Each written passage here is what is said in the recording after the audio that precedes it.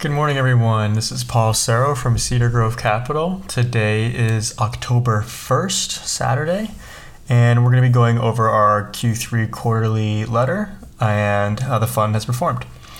So in Q3 2022, Cedar Grove Capital Management, or the fund, or Cedar Grove Capital, returned 5.9% gross return compared to negative 5.3% for the S&P 500, 3.8% for the S&P Consumer Discretionary ETF, and negative 13.9% for the Cannabis ETF, and negative 2.5% for the Russell 2000. So according to our benchmarks, this quarter we beat them all.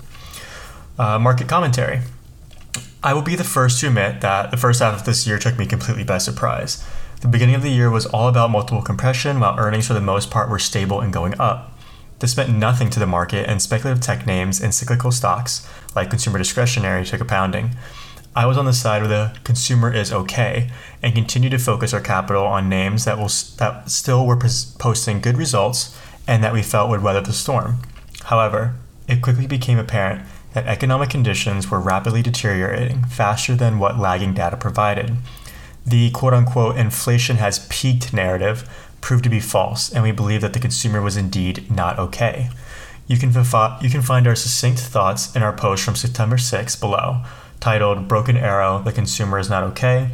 That post will cover the consumer commentary portion of the section. But moving on, so our economic research motivated us to immediately close virtually all our positions and hold only one core position, Twitter, for the arbitrage opportunity. While we did not time the top of the rally, we did avoid the slaughter immediately after as more lagging economic data came out.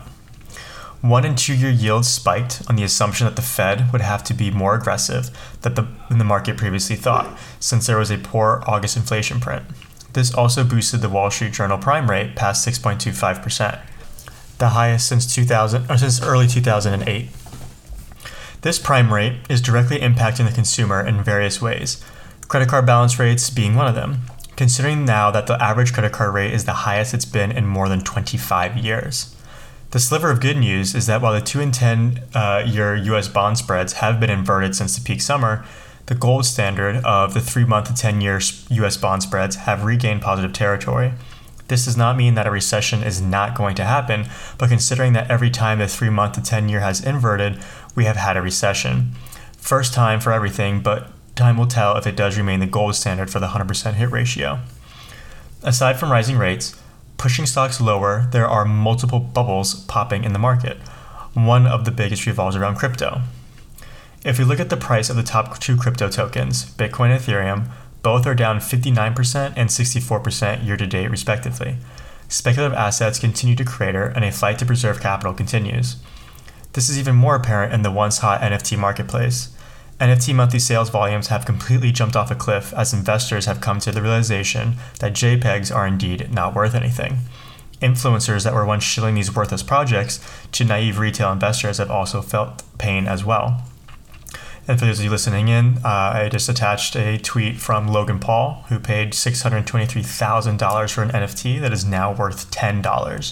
I'm going to repeat that. It is now worth $10. This bubble will continue to deflate as more hodlers tap it as a source of liquidity than the next 2 bubbles we're going to be talking about. First one is the housing bubble. 30-year fixed rate mortgages have been going through the roof. Rates spiked to nearly 7.1% before settling to 6.8%. That's with having an excellent credit score, FYI. There are also signs that there is plenty of pent-up demand for housing. New home sales rose in all regions, including a 29.4% jump in the South, where the pace was the firmest this year. However, according to the American Enterprise Institute's Housing Center, prices nationwide, measured month over month, fell for the first time in August since the depths of the COVID crisis, retreating 1.6% from July. The fall-off looks extreme compared with the other 2-year pandemic frenzy, marked by multiple offers and a shortage of listings that drove buyers to bid high. Now, listings are lingering longer because demand has collapsed. Adding to the active inventory, one thing may help to keep prices elevated. Fewer homes are coming on the market. A significant decline in the flow of new listings to the market over the last 2 months, moving from 8.5% below 2021 levels in June to nearly a 23% year-over-year decline in August, shows that some would-be sellers are opting not to list, either in response to slowing sales or in order to hold on to their low mortgage rates.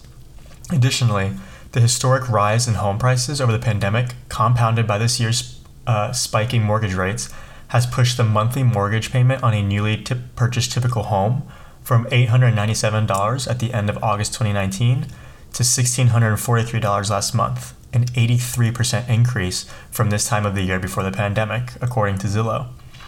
Given the prospects for a more challenging macroeconomic environment, home prices may well continue to decelerate. The next bubble is the used car bubble. There is finally some reprieve in the used car market, with prices declining by 4% in August and continuing to drop in September. The Manheim Used Vehicle Value Index, which tracks a collection of used vehicle prices, has revealed that prices are at the lowest level since September 2021, and roughly 11% lower than they were in January 2022. In addition to prices falling by 4% in August, they also dropped by 1.4% through the first half of September. Prices continue to fall 1 to 2% every week, and the end of the year could yield the best deals before a potential rebound. Used car dealerships will feel the effects of declining prices and should translate positively to future inflation prints. Next is not a bubble, but it is important, which is Forex, which I've labeled as the silent killer. Another point that not enough people are talking about is the strength of the US dollar. In times of trouble, the dollar is the world's refuge and strength. This is true even when the US is the source of the trouble, as happened in the financial crisis of 2007 to 2009. It is true again now. The strength of the dollar matters because it tends to impose contractionary pressure on the world economy. The roles of the US capital markets and the dollar are far bigger than the relative size in its economy suggests. Its capital markets are those of the world, and its currency is the world's safe haven.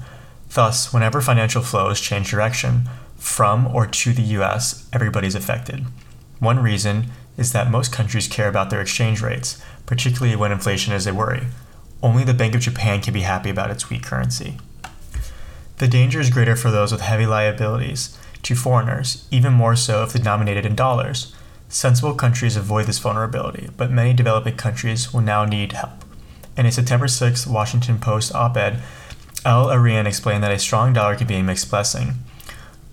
Quoting him, "On one hand, the strength of the greenback helps to reduce U.S. inflation, but at the same time, when the dollar remains persistently strong, it can bankrupt developing nations as their dollar-denominated debt costs soar." End quote.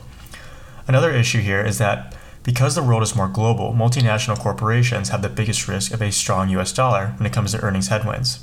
Quoting Salesforce CEO Mark Benioff, "We had a great quarter, but yet again, the dollar had even a stronger quarter." End quote.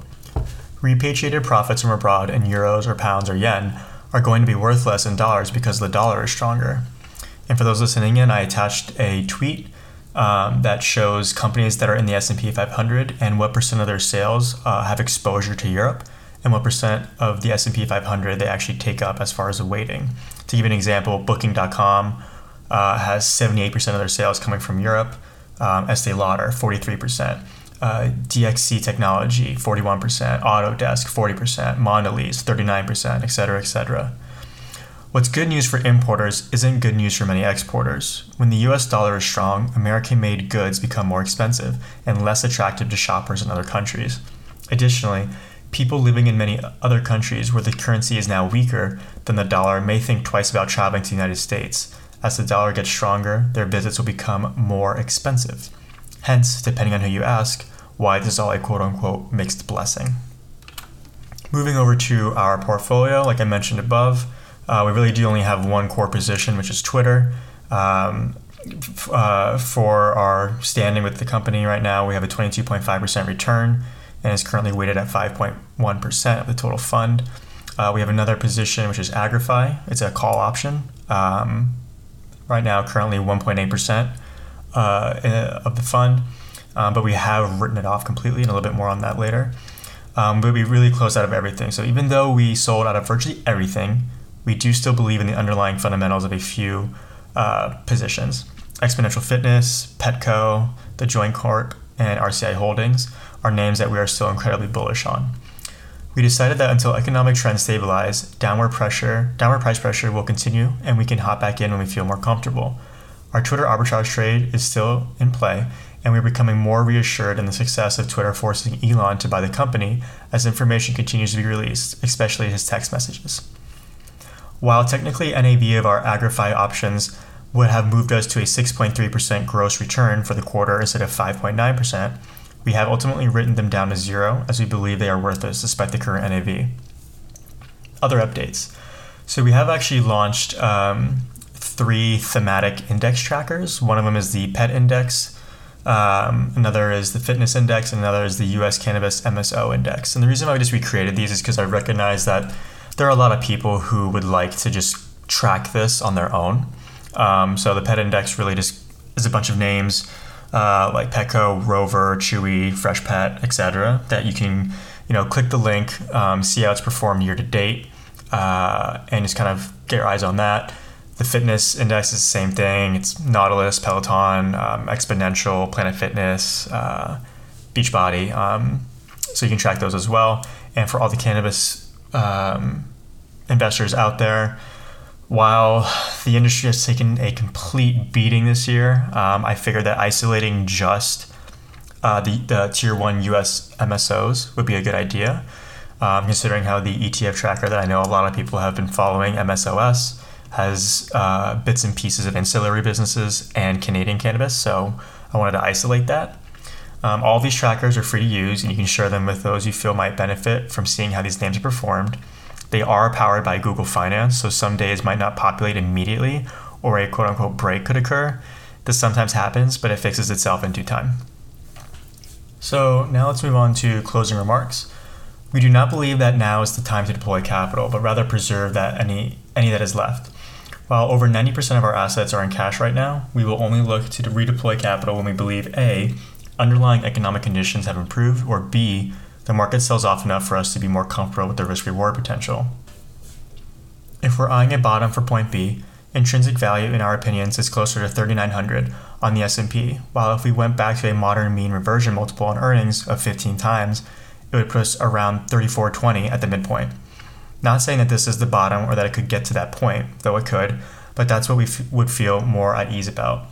While we're waiting on underlying trends, we do have names on our radar that we believe can benefit once unemployment ticks higher and commodity inflation continues to slow its decline. Q3 2022 is over, but I suspect the real capitulation will be coming in Q4 and early Q1 of 23. Hold fast. So until next time, guys, this is Paul Serro from Cedar Grove Capital. Appreciate you listening in. If you have any questions, please make sure to comment with any feedback and like the post if you enjoyed today's readings. Thanks a lot, guys. Until next time.